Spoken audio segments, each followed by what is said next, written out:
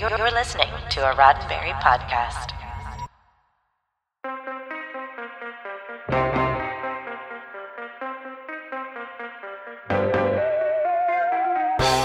I'm Norman Lau, and this is your SciFi5, 5 minutes of science fiction history for March 25th.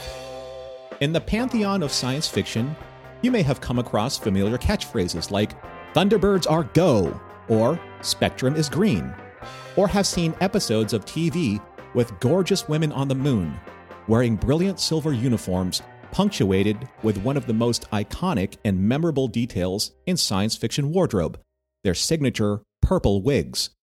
These are the legacies of one of the most influential women in science fiction entertainment, Sylvia Anderson, a British television and film producer, writer, voice actress, and costume designer, and best known for her collaborations with Gerry Anderson, her husband and producing partner between 1960 and 1981.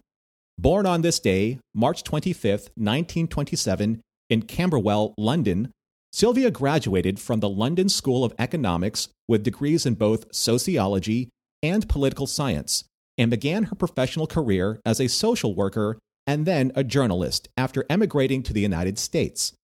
Upon her return to the United Kingdom in 1955, Sylvia joined the newly founded and short-lived Polytechnic Films as an office assistant in 1957, where she met Gerry Anderson, then an editor and director. After Polytechnic Films folded, Gerry and Sylvia and their collaborative partners formed AP Films alongside Arthur Provis and began producing films based on children's stories such as The Adventures of Twizzle and Torchy the Battery Boy. In late 1960, Sylvia and Gerry married and began one of the most collaborative partnerships in British television, creating such series as Supercar, Stingray, and Fireball XL5, and probably their most popular series, Thunderbirds, where Sylvia not only created but also provided the voice for Lady Penelope Creighton Ward.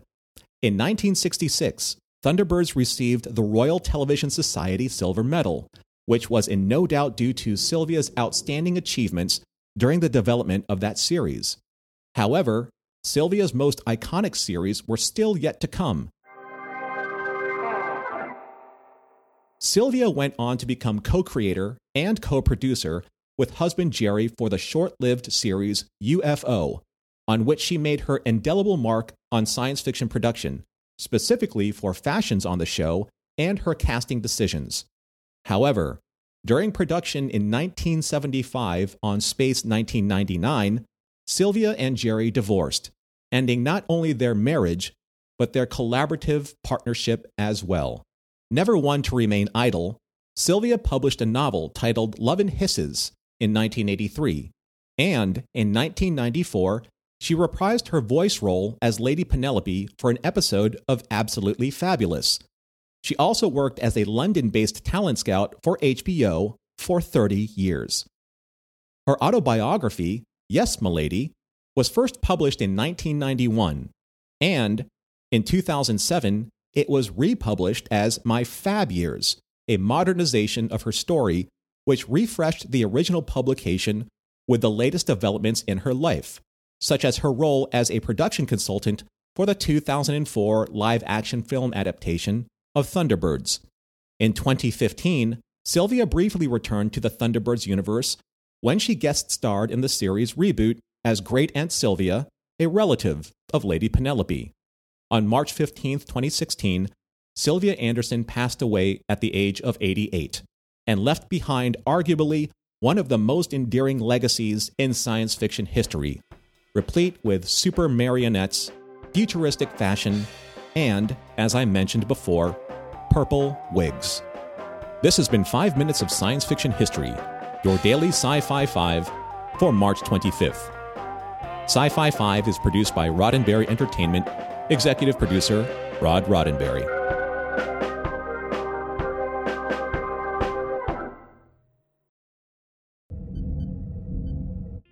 This is a Roddenberry podcast. For more great podcasts, visit podcast.roddenberry.com.